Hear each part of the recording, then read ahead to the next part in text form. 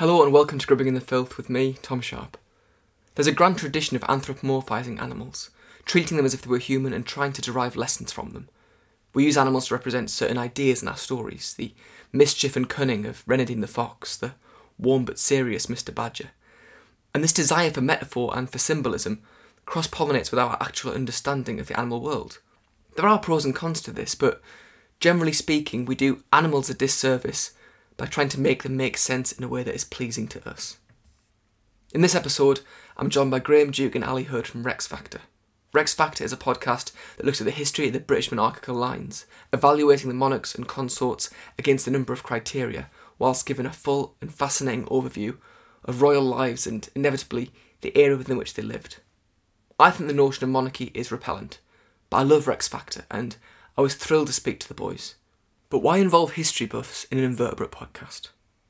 Well, this episode will follow the format of a Rex Factor episode.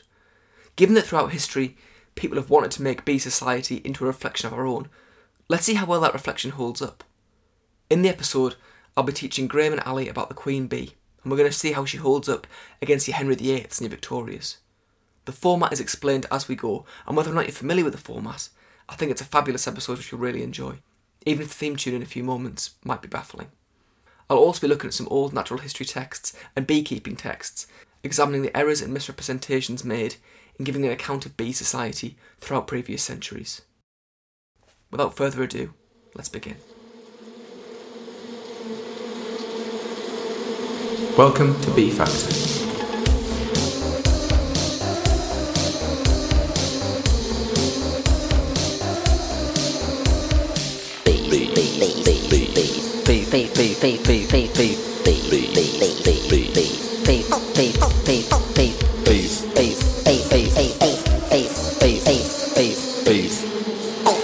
So I'm joined today by Graham Duke and Ali Hood from Rex Factor. How are you both today? 10 out of 10. Thank you. Yeah, doing good, thanks. Good, I'm very glad to hear it. Well, as hosts of a historical and monarch-centric podcast, you would not seem necessarily as natural. I don't use the word bedfellows, makes it sound creepy early doors, but you wouldn't necessarily seem like the natural people to come onto a invertebrate podcast. For those unfortunate enough not to be Rex Factor devotees who aren't familiar with your work, would you be okay to explain just quickly what is Rex Factor? Yeah, so what we do is we rate all the sort of kings and queens of England, Scotland, and then we're currently doing the Queen and Prince Consorts of England. So we do a run through their life story, their biography, and then we rank them, or rather we give them a score on a certain number of factors that we've picked out as being crucial for a notable monarch or consort. So battliness, scandal, subjectivity, which is whether you'd want to be a subject, longevity, how long they ruled for, dynasty, how many legitimate surviving children they had, and then finally, whether or not they have that certain something, the star quality that we call the Rex Factor. And each series, we give them all a score, and then the ones with the Rex Factor at the end, we sort of play them off against each other and decide who is the ultimate series champion. Perfect. Well, it's been quite distressing for me because you've done, it's a wonderful podcast, and you've discussed the kings and queens of England, you've discussed the kings and queens of Scotland, all these additional episodes, the consort series, and all the way through we're giving these ratings and we're digging deep on these historical figures, but you've never once given much time to the monarchs of the insect world. So you've never spoken about the queen ant, you've never talked about the queen bee. Could you explain yourselves, please? Yeah, I mean, there's obviously controversies, like we didn't do the Empress Matilda, Lady Jane Grey, and I guess, we maybe don't quite do enough due diligence in picking out all of the potential monarchs we could be studying. Mm. Yeah, well, I'm throwing you straight under the bus there, Graham, because nothing to do with me, Gov. To be fair to Ali, every week when we're recording, he said, "Are we doing the ants this week?" I said, "No."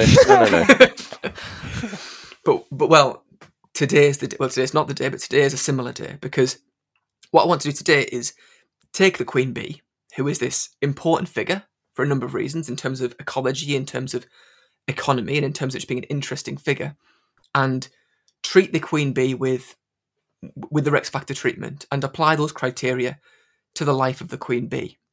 There's this sense that in studying animals, one has to be careful in terms of anthropomorphizing them and making them seem human, because they're not human.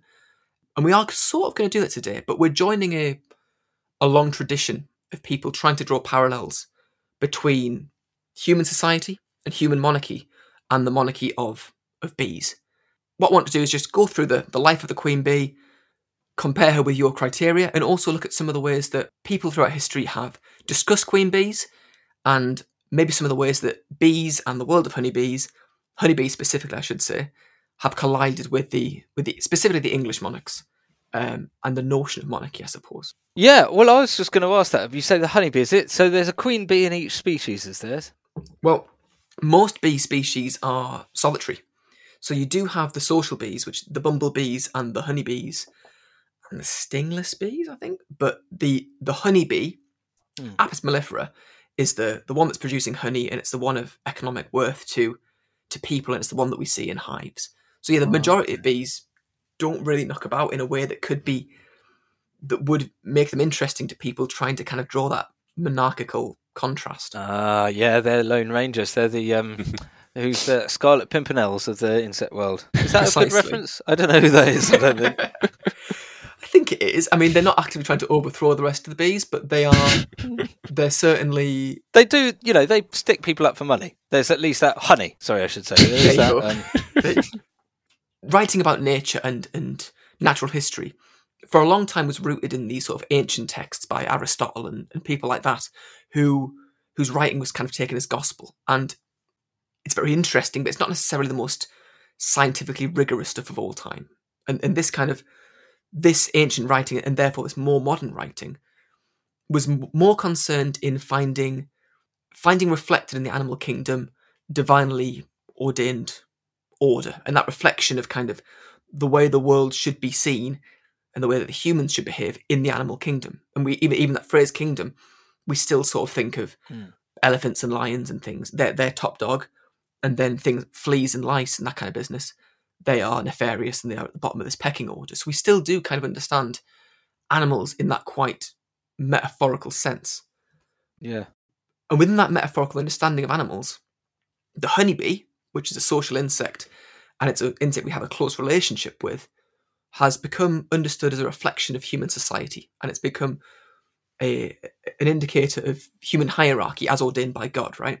And in the honeybee society, there is a monarch, and there is subservience, and there is industriousness, and in that sense, all is as it should be. So I'm going to read you very quickly a little quote from The History of Serpents by Edward Topsell, which was from the start of the 1500s.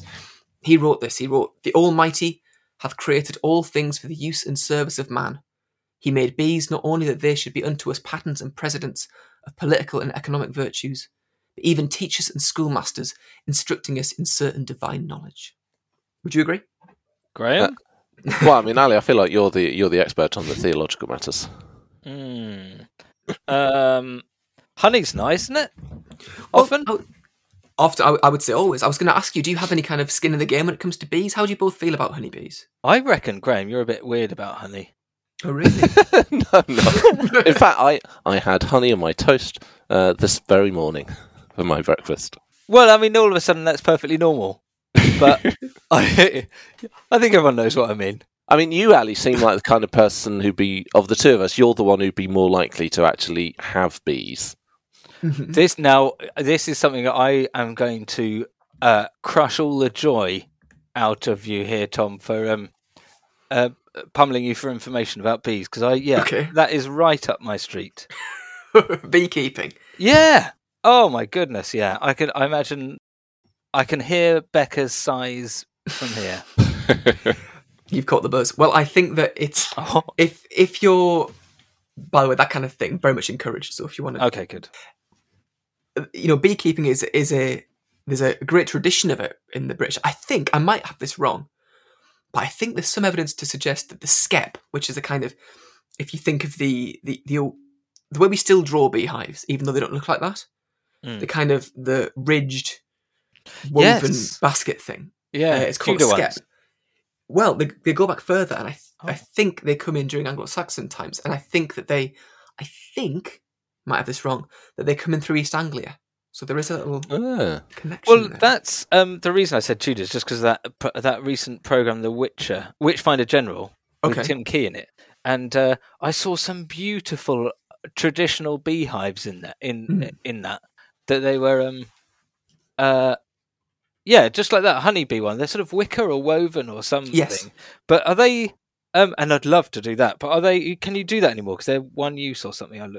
I'm sure you could source one. I mean, most bees are raised in these kind of wooden frames where you can take the frames which contain the honeycomb in and out, and you can scrape it and all that business. And you've got your lovely smoke gun, your big mask and stuff. I think it would be a good look for you, and I would encourage it. And then you could maybe release some branded pots of honey. Yes. What would you call that? What would we call it, Graham? I mean, you would do some kind of pun, and then remember that you claim not to like doing puns. Yeah, like Buzz. Well, my dad is called Buzz, so straight away I should put them in his garden. Yeah, and then when I lose interest, he can take over. Let's dive in then to kind of the meat of the matter, the honey of the matter. People in the past writing about bees wanted to find this order, and they wanted to find metaphor in that. But problems then arise when the realities of bees and their observation of bees contradict what they believed to be the natural order of things. Let's first just do the sort of biography section then. And the first thing to establish is just this sort of the makeup of a honeybee colony, which I'm going to call hives at some point, though that is technically a captive colony. It's going to slip out. But in terms of the sexes present within the colony and their roles. So the honeybee queen, and there should only be one in a colony at any one time, is a reproductive female. You then have the workers, which are her daughters. They're all female, and they are the ones that go off and they gather nectar and they build honeycombs and they raise the brood, and they're the workers. You also have the males, which are drones. There's something called drones, and these are the reproductive male bees. They don't really do anything apart from, going off and fornicating to their heart's content in the sky. They do no work in the hive, and you can already start to see how that kind of gender balance doesn't necessarily marry with certain beliefs about how human society should be. They do it in the sky then, do they? We'll get onto it, but they do. A honeybee queen's life begins the same as any other, just as an egg laid in a cell by the queen that precedes her. And as an egg, this egg is not yet necessarily preordained to be a honeybee queen. It's the same as any other egg in the colony. And in that sense, there's no royal lineage within a honeybee colony. So we have a situation where we are elevating a commoner, as it were, to the position of monarch, if we are going to kind of draw that parallel. However, the workers choose to raise particular larvae into queen bees, and they do so by feeding them on a exclusive diet of something called royal jelly, which is a secretion from the head, a gland on the head of the honeybee worker. And by being fed this secretion exclusively, as opposed to bee bread, which is a combination of nectar and honey and pollen, which the rest of the larvae get, the honeybee develops into a queen. And the queen pupates just like a caterpillar would, on its way to becoming a butterfly, and metamorphoses from a larva into an adult queen bee. I can see what you're saying. It's exactly like our system. In many ways, yeah. This is like the sort of anointing with holy oil bit, I guess, except they're doing that right. I like it. You've drawn a parallel that I couldn't find. Yeah, but they do it right at the beginning rather than the point at which they ascend into queendom. An argument could be made that there is no natural royal lineage within people. It's a pretty watertight argument, in fact, that these are certain people that have been chosen. But my point is, there is no... All the bees in the hive are the children of the queen, and certain ones are selected for greatness, as it were. Do we know why they pick certain ones above others? I think they're the youngest ones at the time they need to replace the previous queen. So at this point, the previous queen, she's off doing other things, or she has died, and it's time to replace her. A number of larvae have been raised to become queens, and therefore we have a number of queens emerging or nearly emerging within the hive. And you can't have more than one queen in the hive. So at this point, there is a struggle, essentially, or a problem at hand.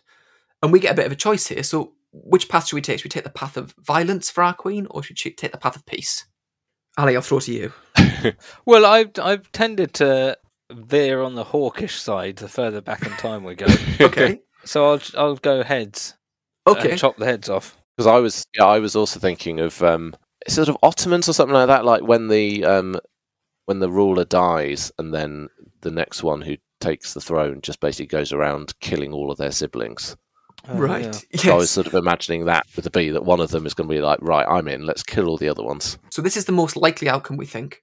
And what happens is this. If our queen has emerged quickly compared to the other royal siblings, which are still pupating, she's going to go around and she's going to sting them all to death in their cells. The queen has a sting. That's one option open to her. Another option is that if the other queens have emerged, then our queen has a sort of battle cry, a kind of piping cry, which alerts all her rivals to her presence, and they're going to seek each other out and they're going to fight to the death, Elizabeth and Mary style. So for battliness, it's a good start in that sense, right? Because our queen is murdering her siblings at, give or take, the age of 16 days. A good start. Yeah. Do we have it? Yeah, probably if we are making that comparison, probably the earliest start in terms of active combat, right? Yeah. I mean, we've had younger monarchs, but they did very little active battlefield work at that Especially point. female ones.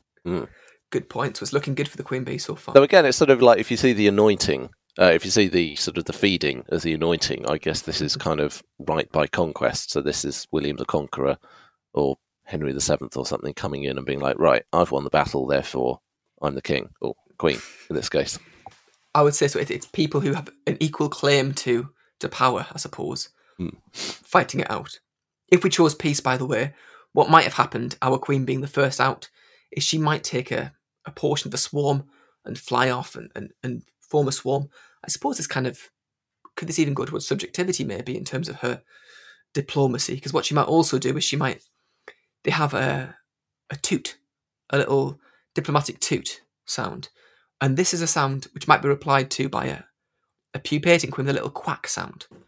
And what this we think is it's kind of indication of basically, don't come out yet, otherwise we're going to have to sting each other to death. And it delays the emergence of a rival queen, giving our queen a chance to gather a swarm around her and head off and start her own thing. That's amazing. And her next job, you'll be pleased to hear, as fans, long-term fans of bedroom antics, the next job is mating. Before we move on to the Of course. dinging that bell, I've got a couple of questions. Go on. With the stinging their rivals in their pupae or whatever, or even just Yes. in battle. If I see a bee in the garden and cautioning children about going too Yes. close to it and upsetting it, I'll say we don't want it to sting you because that would hurt you a lot, and then the bee would die because it can Always. only sting once and then it dies. So is Of that course. not true, or is it a different kind of sting? Or It does is- the queen get more stings than the others? It is both true and not true. So the queen bee, her sting is not barbed. The rest of the workers have barbed stings, the males have no stings.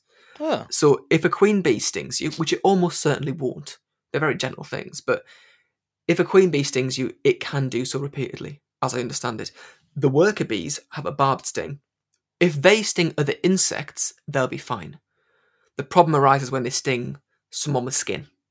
So yeah, if a worker bee stings you, its sting is going to go in, it's going to catch, and it's going to pull out its entrails, basically. So you're bang right in that sense. So it's not that the bee is sort of like they're like, right, this is my last moment, I'm going to use my sting for this. It's that they assume they'd be able to sting us, but actually it goes wrong. I wouldn't like to comment on intent. I would, because I think that, am I not right in thinking that a bee sting will draw in other bees as well, perhaps? So I think there is a degree of, dying for the colony going on there in terms of the greater good.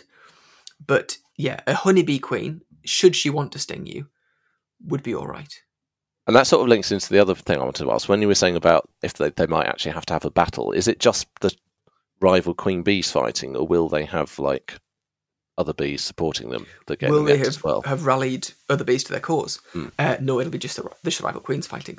The queens are stinging each other, they're seeing each other off, and it's on with the job. And the job at hand.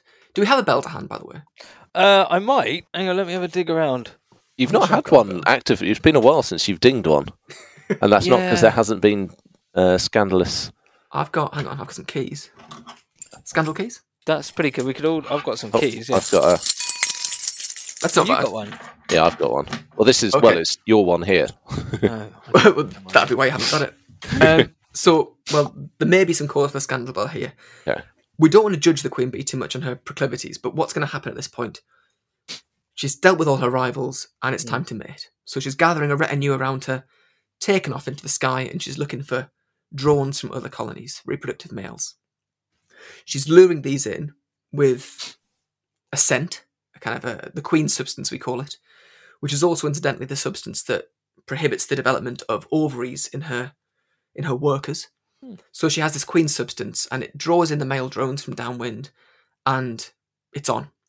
And what distinguishes the queen bee, we touched on this earlier, from ants, from bumblebees, which are other members of kind of this family, and also I think from the English monarchs and the Scottish monarchs and the consorts and all that kind of business, is that she mates in midair. So this is specific to honeybee mating. They mate in the sky, and are we all happy for me to describe the love making of the honeybee? Oh, absolutely. Wonderful. Definitely. So the process is that the male engages, as it were, with the queen, and then he relaxes and he becomes quite passive. And the actual transference of sperm is something that's undertaken by the queen. And what she does is she performs a sort of muscular contraction. And this contraction is so powerful, if I can be graphic, it's pulling the sperm from the male into the female, and it's blowing his body apart with an audible snap. Oh, good Wow. God. Yeah. His You penis won't be rips doing off. that again. No. So, well, he absolutely won't, because his penis is then ripped off, he eviscerates himself, and he dies. What a way to She go. might do this with yeah, there you go. She might do this with a few males, and then at the end of the day, trundle back to the hive with the endophallus of the male bee trailing behind her, as it were. And this has given her enough sperm to last her for as long as she's going to be populating a colony. I feel at this point So- I should. A gentle ding for the bell. Again, Well- we're anthropomorphizing. They're not people, but it's all good, light-hearted fun. It's putting not a royal comparison, but Ali will provide the name for me. But the femme fatale in Goldeneye. Oh, Oh no! Don't tell me.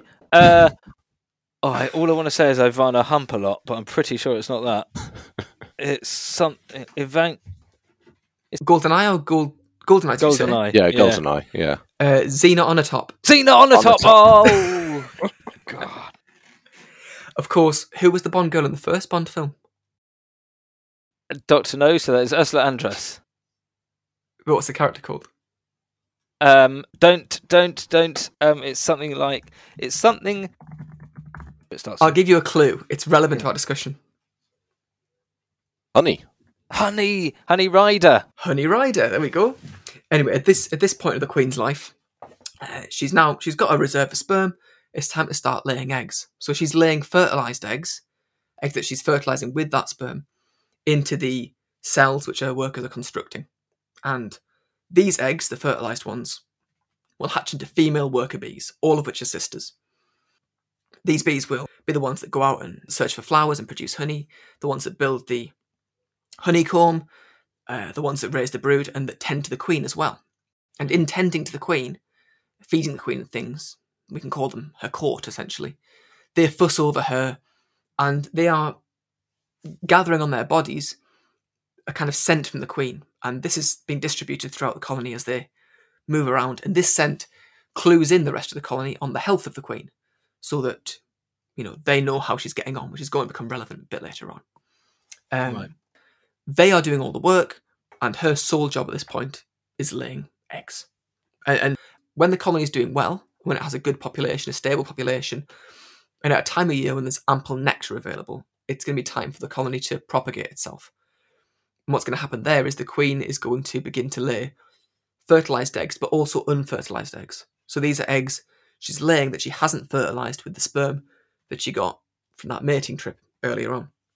And these unfertilized eggs are the males. So she's then producing the drones that are going to get sent out to try and find other honeybees to mate with. This is one of those areas where people writing about honeybees have had a really hard time coming to terms with it because they want to see patriarchy essentially reflected in the natural world. But the drone doesn't do anything around the hive. It's a burden on the hive, if anything, because its sole job is to go and mate. They have that curious thing where, because they're not fertilised, no honeybee male has a father, but they all have grandfathers. So it's that odd kind of skipping of generations. And from the fertilised eggs, the ones that could become a female bee, the workers are going to choose a few to feed the royal jelly and to kind of recommence that cycle. But our queen bee is still doing okay. So she's going to gather a swarm and she's going to head off into the world and leave the next generation of queen bees to fight over and then take over that hive. Again, if we're talking about subjectivity, I think that one nice thing for honeybees to enjoy is a bit of democracy, because this is what they're going to now do, because they're often this swarm. They've settled somewhere on a branch or something, and scout bees are being sent out to search for the next nesting site, the next more sort of suitable place. The queen has no kind of say in the matter. And what they're doing is they're coming back and they are landing on the surface of the swarm and they're doing one of their little dances. And their dance is communicating the suitability of the place they've found to the people around them, the bees. And these bees might go off and have a look themselves. And what ultimately happens is a consensus of the most suitable site is in some way reached. So we have a democratic process being undertaken of a sort with our honeybees. They then crawl into the middle of the swarm and they make a beeping sound, which is quaint. And this indicates to everyone, we've found where we're going, it's time to go. And the swarm lifts up into the air and forms a kind of cloud. And through this cloud, we have the bees that know where they're going, flying in a back and forth line, essentially painting an arrow in the air. And the swarm is going to coalesce into a kind of cigar shape, and then off they go, and they're off to find the new place to live and to continue doing their colony thing. That is incredible. That's just like bombers forming up in the Second World War.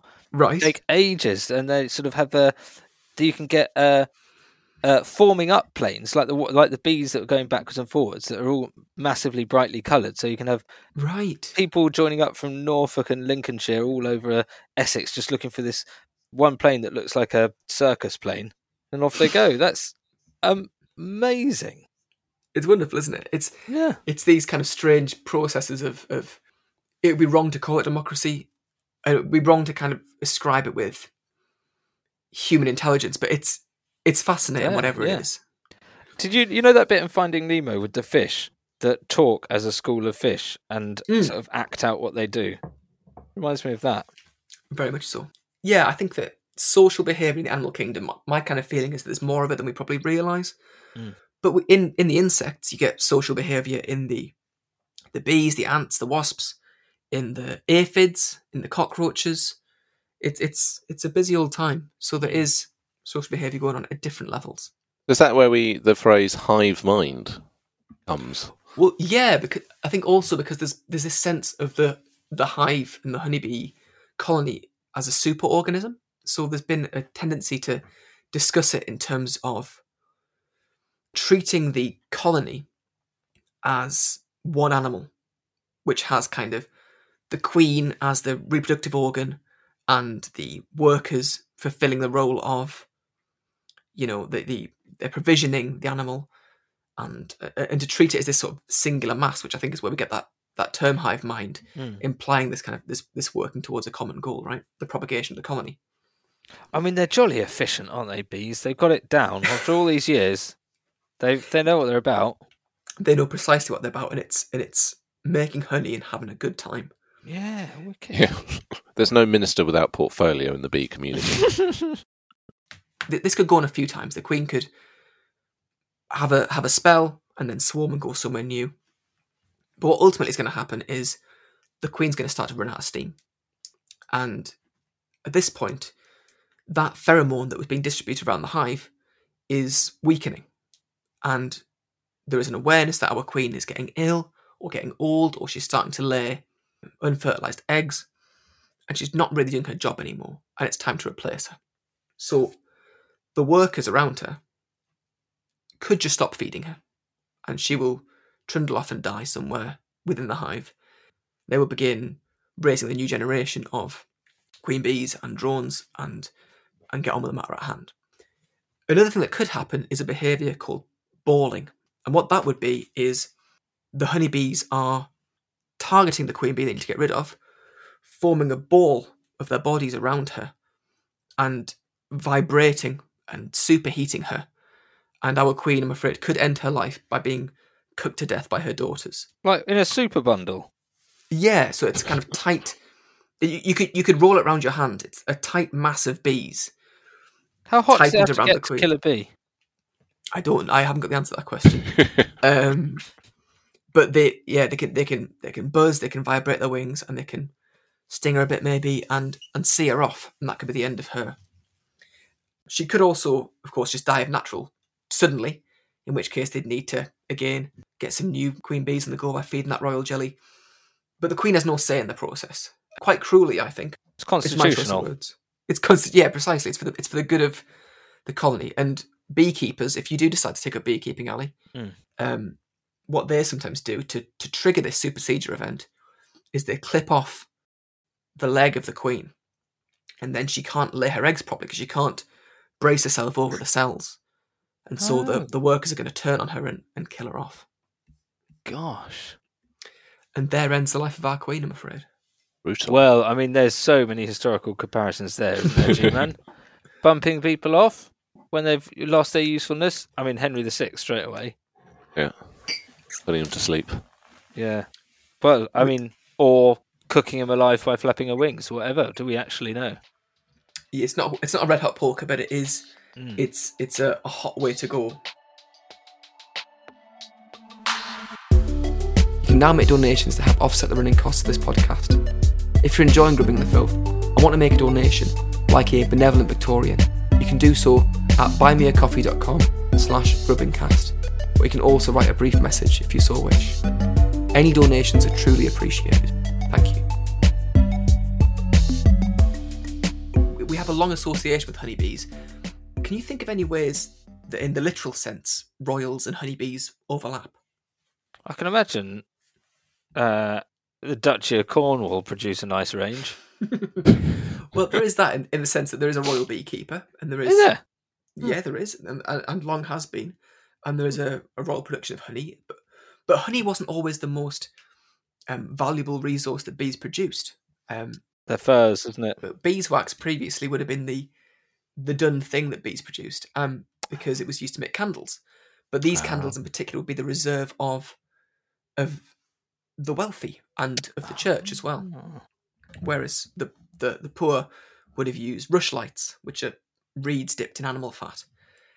But there is a royal reason why in the 16th century there was a massive drop-off in the need for beeswax in England. Can you think what that might be? Wales? Did they discover Wales? No, that comes a bit later. You are right, that comes later, but it's not the whale yet. Why might they not need so many candles in the 16th century? Hang on. I feel like I'm going to... Well, loads of people die, and there's just not the demand. Do they?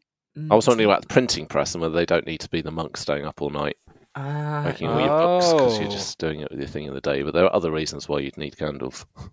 Well, big fans of candles, as we all know, are monasteries.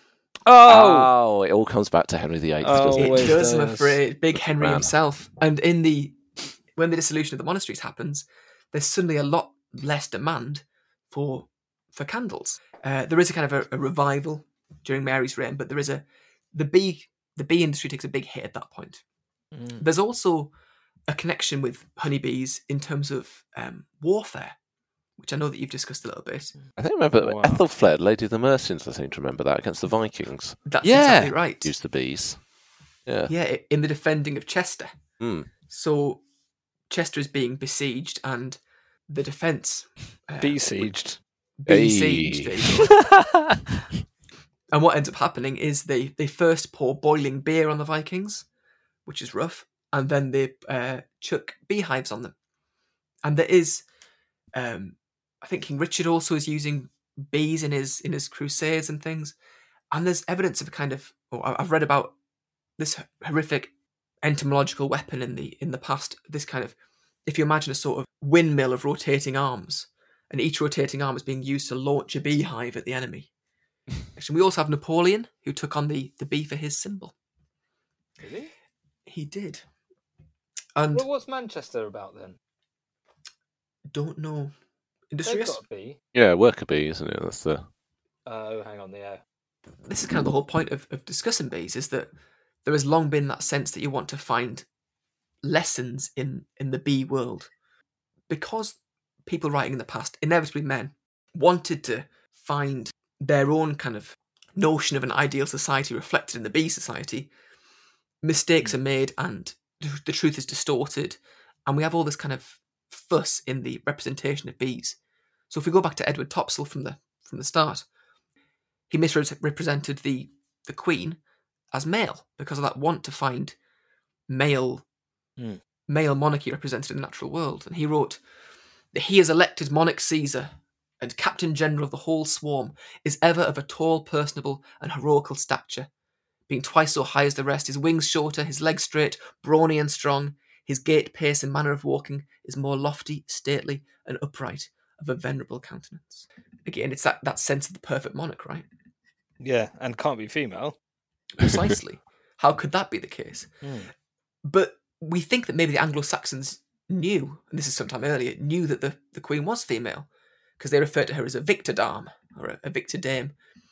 So we do have evidence of people kind of misrepresenting, and certain writers acknowledging the femaleness of the queen bee, but then using the male pronouns for the queen bee and things. And we have a lot of that ongoing misrepresentation. And as time passes, there's that trend of trying to reconcile scientific reality with the want for socially acceptable metaphor. In the start of the 1600s, when kind of practical beekeeping texts are starting to be published, we have a man called Charles Butler, and he writes a book called The Feminine Monarchy, dedicated, by the way, to Henrietta Maria, who was consort of, is it Charles II? Charles I.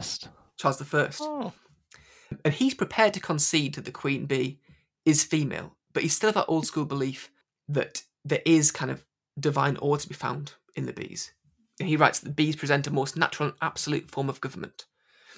It's from him, by the way, we learn Elizabeth I's favourite flavouring of mead. Are you a fan of mead, either of you?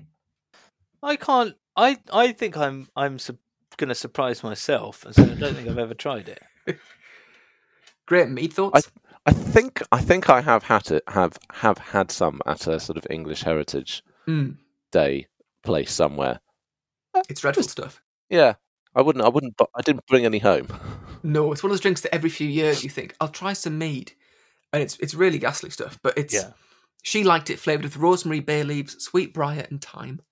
If you're Just make interested. it not taste like mead. Precisely. Richard Remnant, we're jumping to 1637. He acknowledges the female queen, but he qualifies that understanding and makes excuses for it, basically. He says that female creatures can have dominion over men when the male sex is wanting or otherwise disabled by natural disability, as here, nature not having enabled the male to govern, the female doth it. So he's really struggling with that sense that a female individual could have dominion over people, but it could happen if there's no man to do the job. So all the male bees have got a dodgy foot. Well, all the male bees are good for nothing, essentially. So we have that again. When people write about the male bee, they look for excuses. And Edward Southern, he refers to them as the most strong and lusty, and he reckons they must build the beehive. They don't. But he's looking for excuses.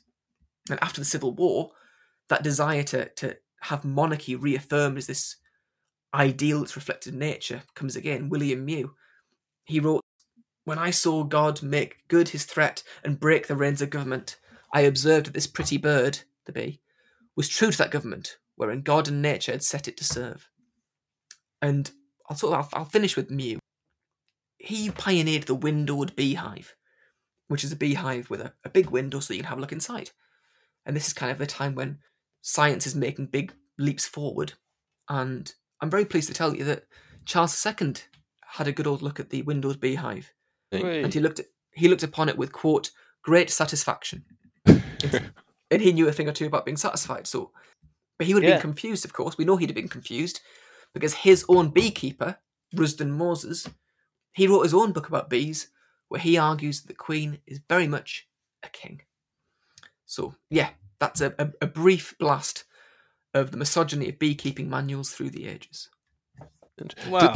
Do you know if, like, when you have Elizabeth as queen, whether there's any sort of brief flourishing in a more realistic writing of bees? Well, it's in that time, I guess, that those concessions are being made, and there is an acknowledgement of the female bee being a kind of a female figure. I'm not sure. I'd like to think there was. I couldn't find any evidence of it. I think that even in her lifetime, in the lifetime of queens, there was always that. I mean, tell me if I'm wrong, but there was always that qualifying. You know, the whole quote. Is it a real quote of, "I may have the body of a weak and feeble woman"? Oh, yeah. There's always that sense that she is queen, and she rules in spite of it. You know, it's not. I don't think anyone was ever keen to kind of make an argument that the queen was the way things should be. Yeah, she's great, but normally we wouldn't do this sort of thing. Yeah, she's as good as a king, as opposed to she's equal to, if that makes sense. Yeah. It's a narrow distinction, I guess. Yeah, we don't want to set a precedent and let the bees get away with this as well. No, exactly. We don't want to be queen. I think I've rambled, long and hard about the bee there. I've droned on. So what I'd like to do now, if you're happy to do so, is to jump into the categories, and we can apply some of the things we've learned and see how we feel about ranking the bee queen. I'm going to take a bit of a back seat here and see what you guys All right. feel about. Can I ask one more question before we start ranking? Of course you can. Start with rating. What I've now decided is the holy oil food that they give to the royal jelly. The royal jelly, that was it. Where does that come from? How do they get royal their head. jelly? Their head. I've stuck my hand up. Top marks. It is the head. It is a gland on the head of the worker bee. People are trying to. Some people do try and kind of to make it readily available on the mass market, and people do try and kind of encourage humans to have it. There's no real evidence it's of any use to anyone, but yeah, it's not a nectar byproduct. But I mean, it's a marketing person's dream, isn't it? It's called royal jelly. It comes from a bee's head. I mean, write your price. Well, honey is bee vomit, if we're going to kind of think of it in that sense. Well, they did a very good job of covering that up, didn't they? I've never heard that before. It's and loads of the stuff. It's a real PR victory for the bees. Yeah. Well, right. It's also a wonderful short story by Roald Dahl, Royal Jelly. That's exactly what I was going to say. There you go. Yeah, brilliant. Which isn't that, not to spoil the story of? Shall I spoil it? People can see where it's going as soon as it starts. But yeah, that's Royal Jelly. I recommend it. So, shall we trot into battliness? Yeah. Yeah. So battliness. So, do you do that every time? No. I've got them recorded from years and years ago. I know, but it was bang on, wasn't it? Yeah, I mean, I impress myself. I forget to do it normally. So, how do you both feel that the Queen Bee should be rated in terms of her battliness then? Well, our one, we decided that she came to the throne by slaughtering her Queen Bee rivals, potentially in single combat or just going around and stabby-stabbying before they got a chance to come out. Yes. So, yeah, I think that's pretty good. And, I mean, it's not. I guess it's not really. I guess it's a bit more scandal than battliness, the sort of eviscerating the male bees. Right. But, yeah, I think maybe we should leave that one for a different factor rather than calling that battliness, because I don't feel like that's the main motivation for her action. But, and I guess a bit of colonising as well. Bit of colonising, moving else, finding more places, bit of empire, bit of bee empire, as Ali said. Yeah. Well, you've also got, though, she carries with her, like, Excalibur, the ultimate weapon, a non-barbed sting. Good point. And with she can just sting with impunity. I think it's pretty good. I mean, I guess the question is, are we going to credit her with the military capabilities of the hive as a whole, or not? I don't think you can credit her. I mean, I think, like, if it's an agency thing, she doesn't have any, because she is a a constitutional queen, but but she's also a bee and like destined to be. Unquestionably, I'm happy she's with a that. bee. Yeah, she needs to. She's fine being in that gilded cage, but being the hardest. But then she's the one that kind of creates the colony, isn't she? In terms of like, it's her like she brings them all in and then lays the eggs and everything. So I guess she does have a role in creating that. So I guess a better one at doing that, thus would deserve a better score. Sure, and her workers do have that stinging capability, and they do defend the hive. Defend the colony. Does it count against her that she is overthrown? Yeah, that is a negative. I suppose it depends, doesn't it? It's either a negative, or it depends maybe on the way that she goes. Like if she's just sort of nudged off and just has to go and starve to death in a corner, that's quite a sad sort of Richard II kind of ending. But Margaret Bonjour. Yeah, but if she's surrounded and kind of goes out in a ball of flame, that's quite a good way to go. Well, I mean, it's not a very pleasant way to go, but in terms of battliness, you'd say fair play, fighting to the last. So what do we reckon then? I think just on that, Graham, that you have all of them have to go down fighting. They're Scottish bees. Scottish bees.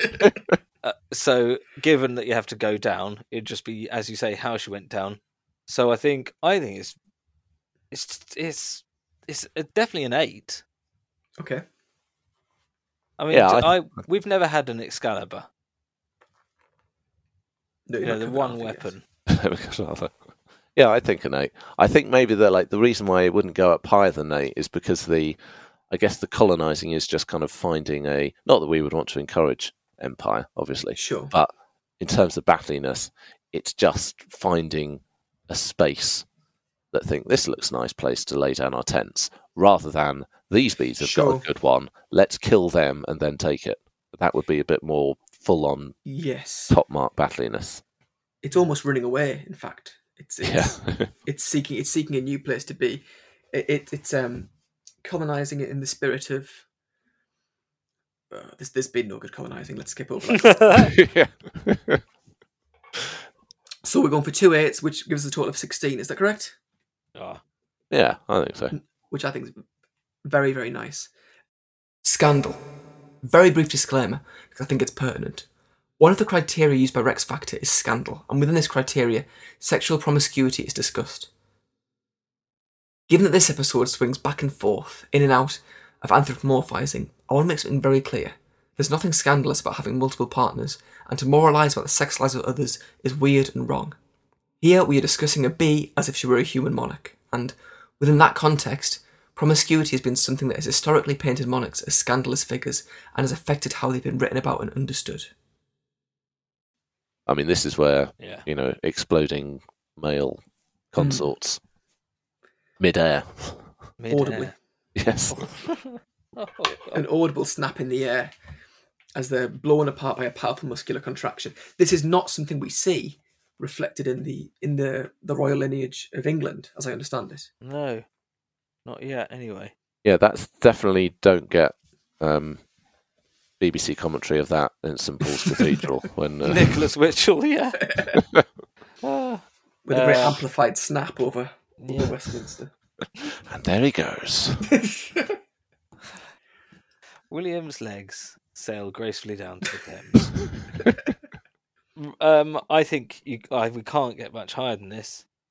And I mean, is it sex? Is there a way we can claim that it's sex with nuns? Who are these men? Are they like little monks, little monkey fella bees? We can have a crack at this. They're not. I mean, they do know. They are outside of the kind of the industrious part of the colony. So they sort of exist beyond the realm of the everyday, if that makes sense, in the way that monks are separate from the average worker. Can sniff them out a mile. They are, but they exist only to fornicate. So in that sense, yep, they're eunuchs. Is that what you do with a eunuch? Yeah, your one job. No, I said don't. Yeah, they're just the anti-eunuchs. They're covered in the stuff. I mean that's sex with nuns all over, definitely. Sex with monks. We'll campaign to rename them the drone bee, the anti-eunuch. Yeah, I like it. Yeah, they're little monk fellas. And how do we feel like that gets our rating then? I think it's good because we've got she goes off for a little fly, multiple partners. Yeah.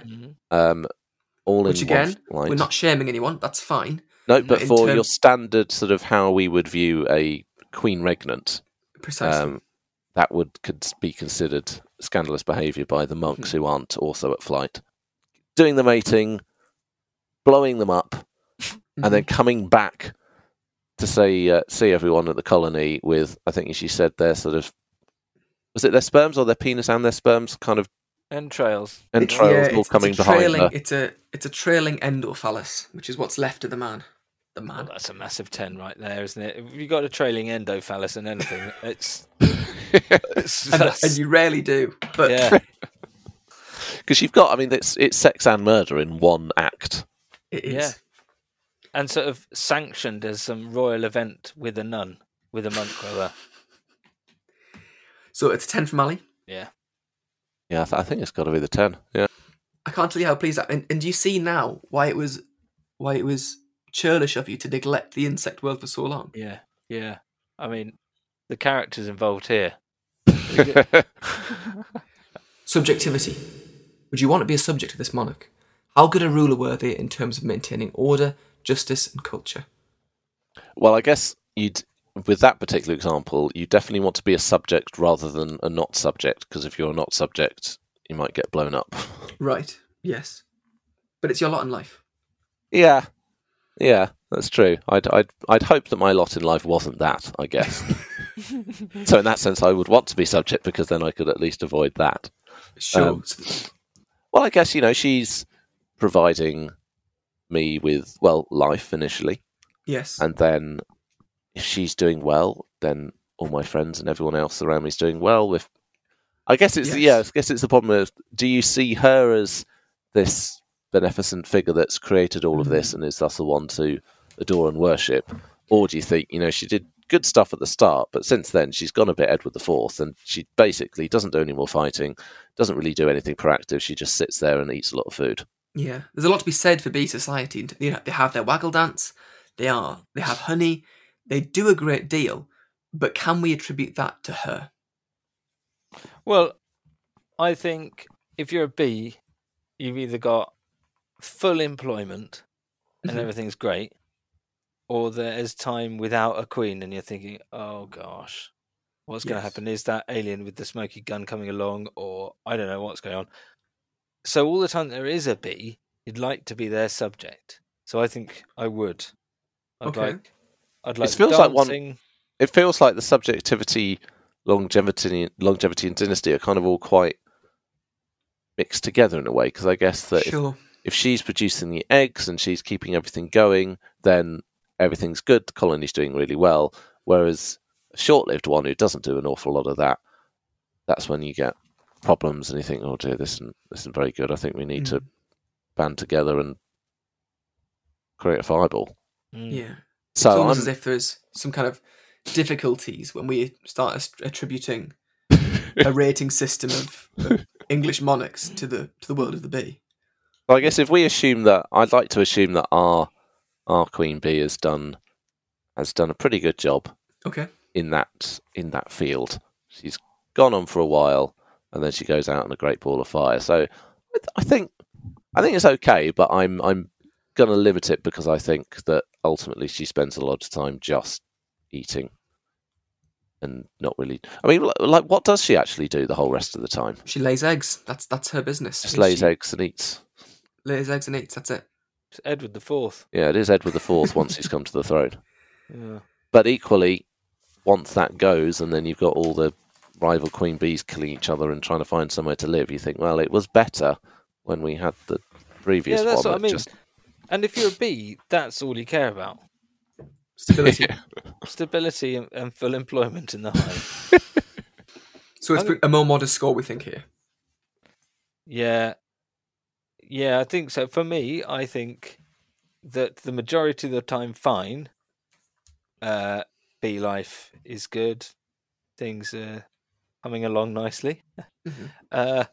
But there's always a nasty bit at the end. 6. Okay. And from Graham?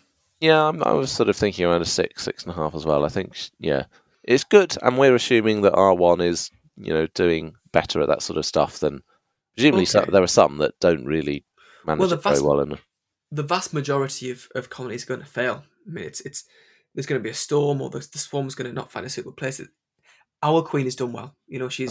She's had a good run of things, and we assume she's lived a decent life. She's propagated a few times, so I would say that our queen has done well. So is that 6 and a?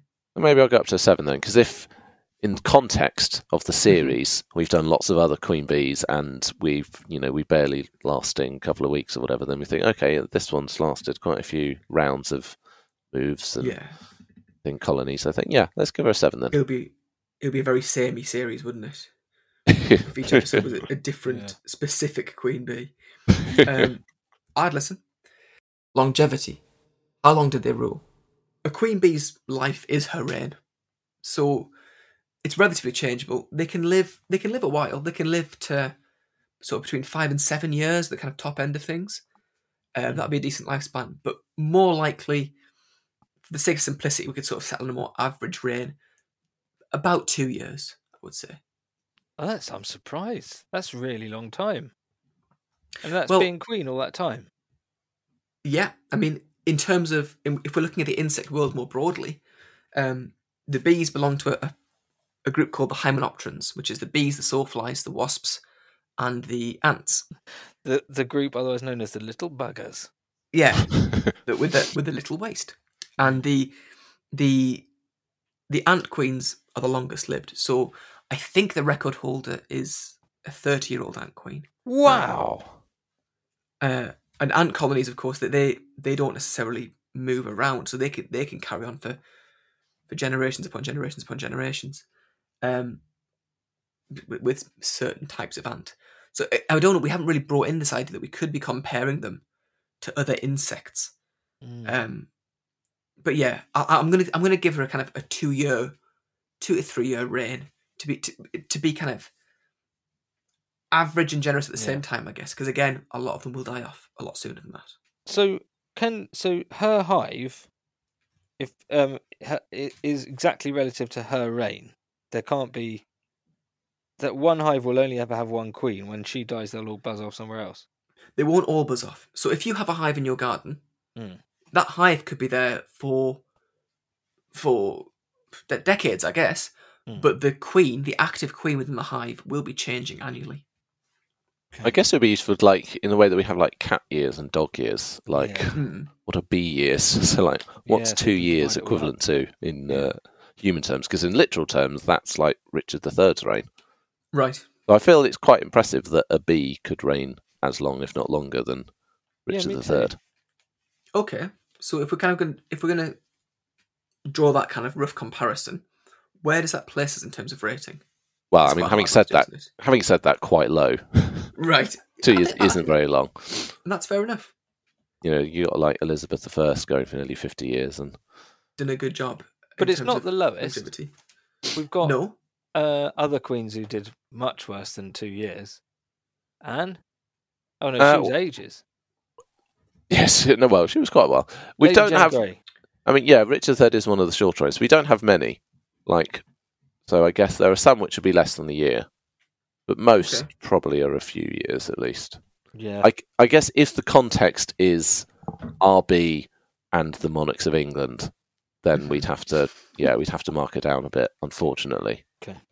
I'm just now out of interest. I'm hoping this won't take too long. I'm now loading up my spreadsheet with all of the monarch scores, oh my God, so I can see goes. exactly where. Do you know what? I'm loading up my spreadsheet. It's exactly the phrase I wanted to hear. Now the podcast is cooking. You just need to check that you mute your microphone when you do the incantation before you open it. I've just got my bouncing green icon at the moment. Okay. All on tenterhooks. He's outing himself as a Mac man there. Humble brag. Of English monarchs, Scottish monarchs, and consorts combined, 2 years would be. I've got this wrong around, haven't I? But there's only 21 out of 159. It's not great. With a lower one than that. 21. So See, that's not. It's pretty low down, and that score in, if we were to put them onto this spreadsheet, which is to say a combined, which we should. Combined one, 2 years would give a score of 1.75. Are we rounding up? Yeah. Yeah.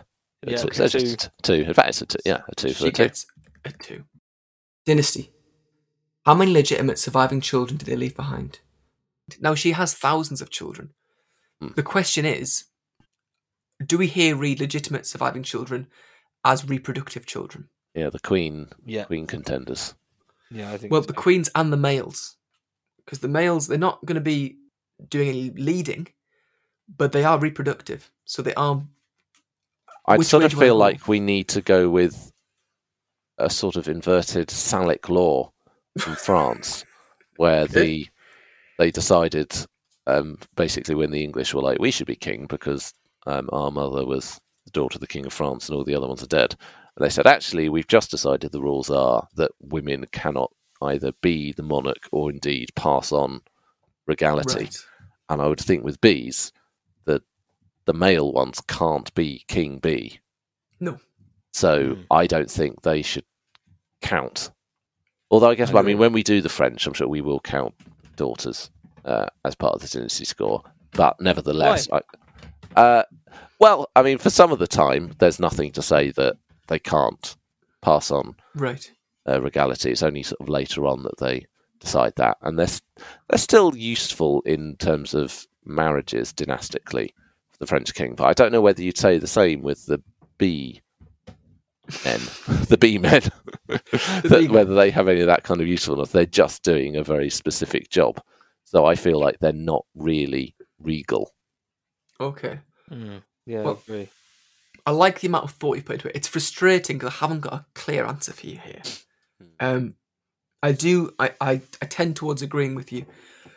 We have a few years, we said 2 years, right? So we've got a few cracks at being reproductive and batches of reproducts being produced. One thing I've really struggled to find is a good number of how many queen bees would get raised at any one time. Yeah. But I don't believe it's especially high. And I'm going to speak with a sense of authority that I haven't got and have a crack at saying maybe it's 6. Really? I think it's not many per year. I think it's only that I am, again, you say really, I don't know. It's to some degree, I'm making it up. But in But let's- order of that, that sort of region, I was thinking you were going to say it's probably only about 600. No, the males would have hundreds. The males would have hundreds, but the queen bees occur in much smaller proportions. And I haven't really got a good answer for you there. So we can either kind of invalidate this one for lack of information. I mean, I know that in your early consorts, what do you do with the consorts when you have a lack of clarity about a certain category? I mean, if we have no information, then we would give a 0. Okay. But I mean, okay, like you're saying, you're saying that you've got a sort of maybe a rough guess. I think 6 is solid, and that would be a good comparable number. Well, maybe if someone's listening that, I mean, this applies to this whole episode where I'm not a man of bees. I'm without hive, but I've had a good crack at it. If you know something that I've said is wrong, and there will be things, and if I've got this number wrong, which I have, do send an email and let me know, and I'll try and amend it at some point. Given that she can go on for a few years, and that each year she's producing quite a few, this number could be a lot higher, couldn't it? I would incline towards saying it would be higher than 6 rather than lower than 6. Do they do it all the time, or do they only do it when her scent is telling them that we might need a new queen bee soon? It's an ongoing process at the behest of the workers, and the workers will choose to raise the next generation of queens at specific times of year and when the hive is of a certain quality, and it's provisioned well enough. So it's when there's lots of nectar knocking about. So springtime, I guess, Oh my is goodness. when they're going to want to get the queens out. You can really play with this as an idea, can't you? Sort of look at it on like some sort of philosophical economics. Say, the workers need a royal family, and they. It's fascinating.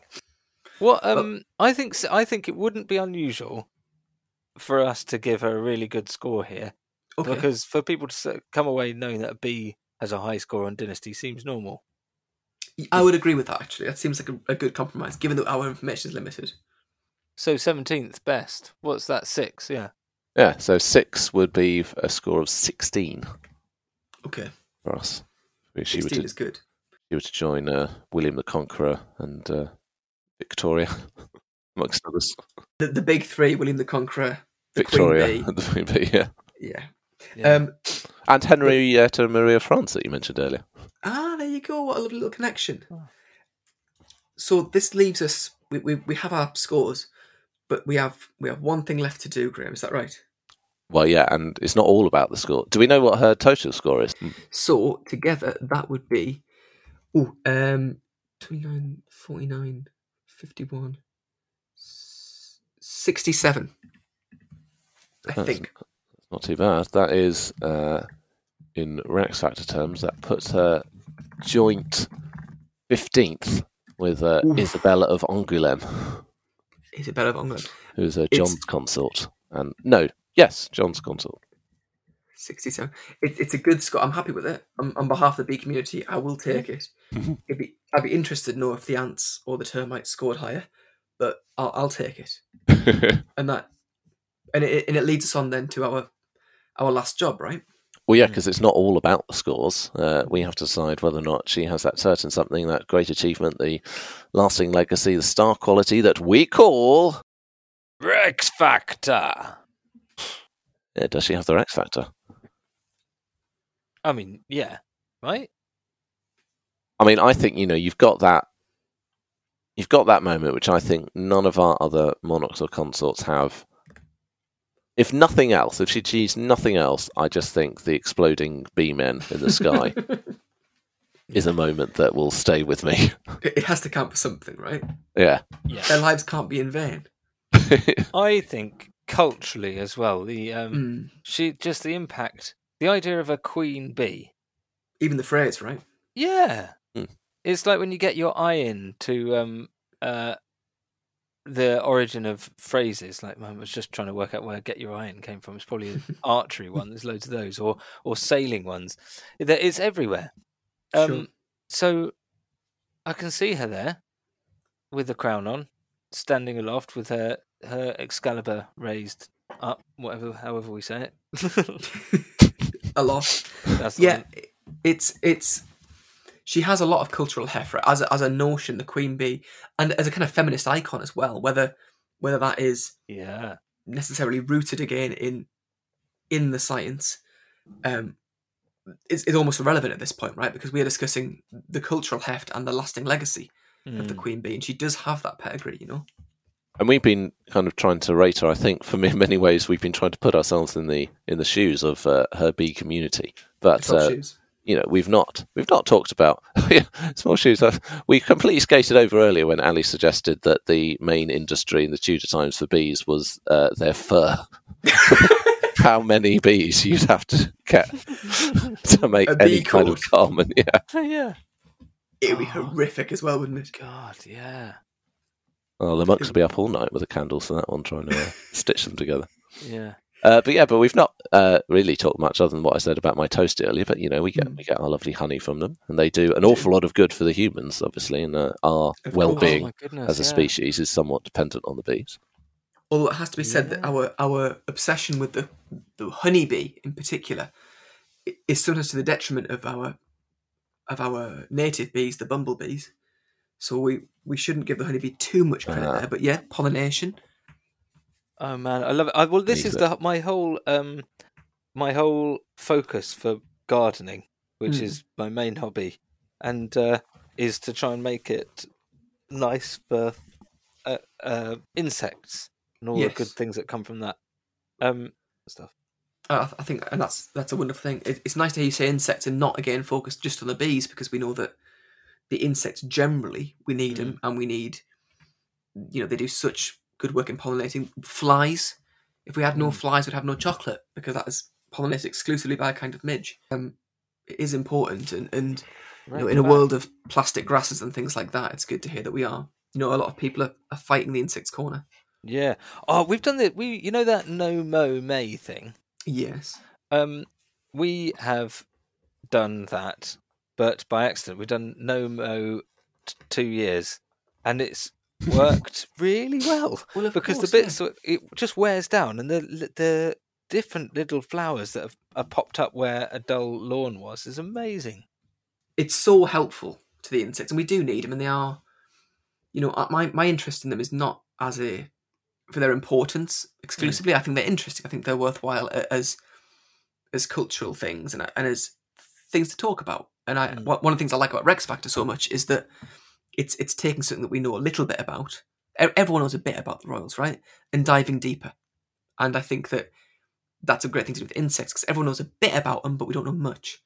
And so I don't want to kind of just be all about save the insects, but it's so important. And on behalf of our friends the bees, and on behalf of all that creep and crawl upon the earth, a big thank you for your lack of mowing. Yeah. Having said that, I've got a horsefly that I really would like to evict pretty stat. Right. No comment on that one. but we simply have to get back to the matter at hand, which is the rating. We've got a yes from Ali. Graham, how are you feeling about the Queen Bee? Yeah, I think she deserves it. I think she's got that star quality, and we talk about the legacy. I think it's a yes from me. Fantastic. Well, again, on behalf of the Queen Bee, it's who regrettably has no voice in the matter, though she does make that piping sound. It's good to hear that she's valued, and it's good to kind of correct, if I may be so bold, the elephant in the room, that absence within your canon of the insects. But speaking of your canon, it would be really good kind of to conclude things. If people have enjoyed this process, I think it's going to be relatively different to what you do, but similar in some ways. Where can people seek out Rex Factor, and what's Rex Factor up to at the moment? So we are currently reviewing the Queen and Prince Consorts of England. So those are basically the person who's married to the King or Queen Regnant. So we're currently doing the ones for the Wars of the Roses. So last week at the time of recording, we released Anne Neville, who's the Queen Consort of Richard III. So our next one that's coming out next week, I think, is Elizabeth of York, who is Henry VII's consort, so the first of the Tudors. So we're nearly on to the Six Wives of Henry VIII. Our next research break will be for me to research Catherine of Aragon and Anne Boleyn. Will be very exciting. But yeah, you can find us on any podcasting platform that you use, sort of Apple Podcasts, Google, Spotify, etc. Just look for Rex Factor, and we'll be there. And you can see us on Twitter and Instagram. We're at Rex Factor Pod, and like the Rex Factor Podcast Facebook page. What's your favourite bee? My favourite bee as an individual? Yeah. Do you know what? And this is going to mark me out as a bit basic. As someone, I'm in your series, I'm looking forward to Henry VIII. It's a big hitter. It's a popular favourite, but it's an interesting time, right? And in that sense, I'm going to alienate a lot of people by saying that my favourite bee probably is the honeybee. Just because of its kind of nice. Its heft. A lot of people, they want to fly the flag for the bumblebees. It's wonderful that they do. Bumblebees are great. They make scruffy nests. They're very endearing. They'd be more suitable for making your bee coat, which God willing one day will make. But I think for me the honeybee has to reign. I would thank you both so much for taking the time out to come and chat at length about honeybees, which is you've got no skin in the game here. So I appreciate you making that time, and I'd advise everyone. Again, it's a leap of subject, but go and have a listen to Rex Factor, which is such a wonderful, warm and in-depth, in the most wonderful way, look at the monarchs and look at these figures who, I'm no royalist, but it's interesting, and it's history, and it brings it to life, and I would heartily recommend it to anyone listening. But both of you, thank you so much again for speaking. Thank you. That's been really interesting. I've had a great time. Yeah. I'm so really pleased to hear it. Thank you both so much. Cheers. Thanks. Bye-bye. Grubbing in the Filth was written and produced by me, Tom Sharp, with music by Will Hatton. Our thanks again to Graham Duke and Ali Hood from Rex Factor. You can find Grubbing in the Filth on Twitter at GITF Podcast or on Instagram at Grubbing in the Filth. You can also email grubbinginthefilth@gmail.com.